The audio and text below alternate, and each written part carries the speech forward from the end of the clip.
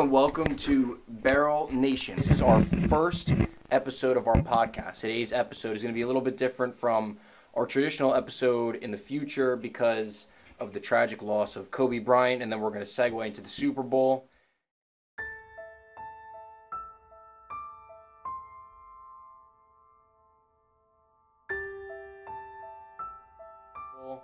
And to start with Kobe, we're going to go through his resume. He was the 13th pick in 1996 by the Hornets, traded to the Lakers. 5-time NBA champion, 11-time first-team All-NBA, 15 All-NBA as a whole, 12-time All-Defense, 2-time Final MVP. He won the MVP in 2008, 18-time All-Star, 4-time All-Star Game MVP. That's ridiculous.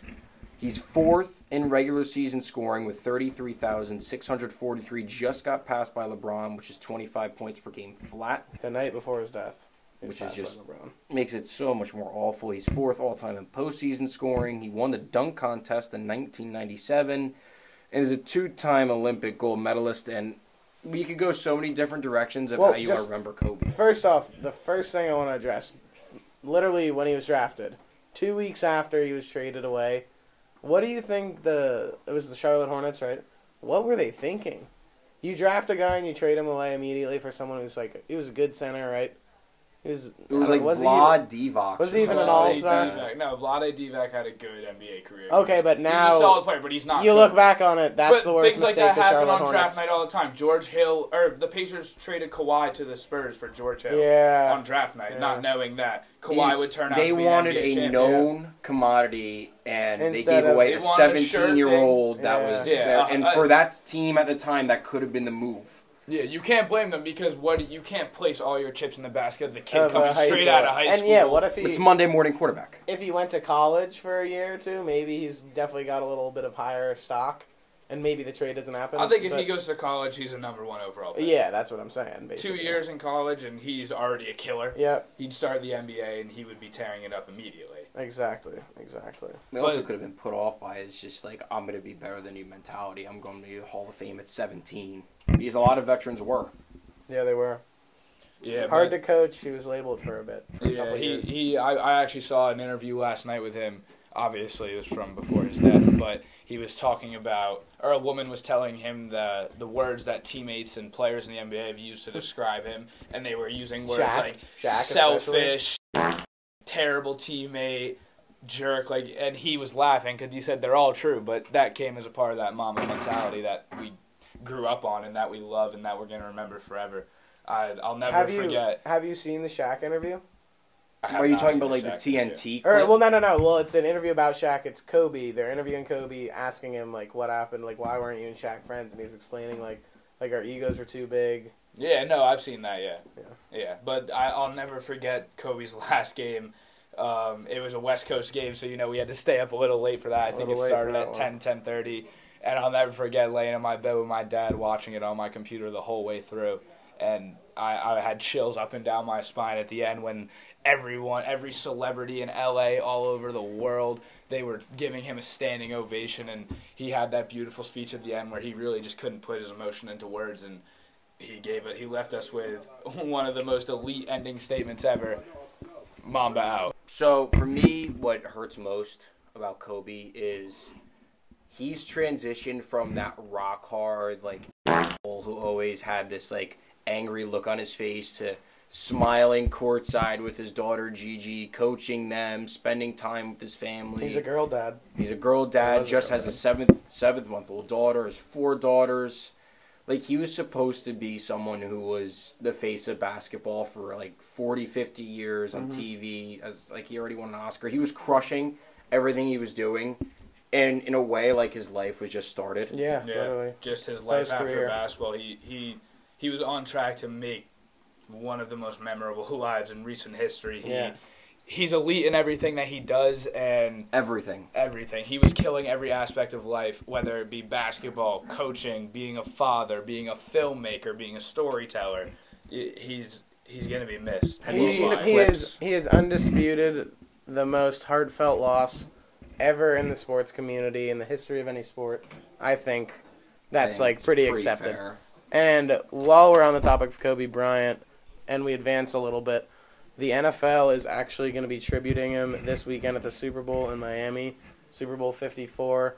They haven't exactly described how, but it's been announced that there's going to be some sort of Kobe Bryant tribute. It'll be something pregame, Yeah, silence. probably something 24 or maybe 8, I don't know. But Could you imagine they had it on the field? Like it'll be significant. It'll be significant because it should be significant.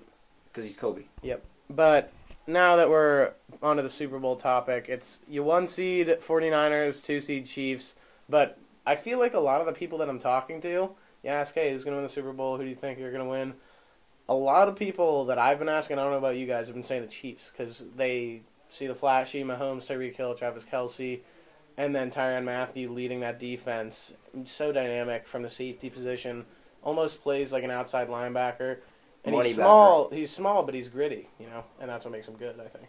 See, the thing for me, though, is the 49ers struggled against teams that run of RPOs, run pass options. Yeah, and that's what the Chiefs do. The Seahawks did that. They struggled against them. The Cardinals did that. They struggled against them twice. Dude, the 49ers were one extra inch away from being the 5th seed in the NFC, and the Seahawks are the 1 seed. And while you go on like how close they were the 5th seed, if the Dolphins don't beat the Patriots in Week 17, the Patriots get the bye. Yeah, they don't lose to the Titans. Yep. There's just so many little things, and that's why these playoffs were fun. Well, because then also on the other side, Seattle, you don't have to go to Green Bay and face Aaron Rodgers. Or even Philly. Yeah. It's just another week of playing, and that week off is so important. Like Emmanuel Sanders didn't get a bye week because he got traded mid-season. That week off is so important for some of the veterans to just get their bodies right. Especially Tom Brady, 60 years old. 60 years old. Well, honestly, I'm going to have to go with the Chiefs in this one. I know, Me too, for the record. I know the 49ers defense is, so they have Nick Bosa on that elite pass rush. They have Richard Sherman locking down the edges, but Quan Alexander. I just think that the Chiefs have too much star power between Mahomes' incredible arm, Tyreek Hill's unreal speed. Yeah. Their running and then game is McCole solid. Hardman too. Their offensive line is great. Oh yeah. They're gonna have a great showing. Chris Jones is healthy on defense. Yes, he's their big guy in the middle, 6'6" lineman who stops the run, ruins everything. I don't know. This just gets in there and messes things up. Yeah, it's gonna be a good game. I think it'll be a good game. It'll be a good refresh from last year. Last year was such a weak game. It was a weak game, but I appreciated all the defense. It was a great game of football to watch. It just wasn't the exciting, conclusion between the Patriots and Rams that we wanted. But I think this year we're sure to get a great game. We got 2 high-powered offenses, high-powered What if we got defenses. Chiefs-Rams last year?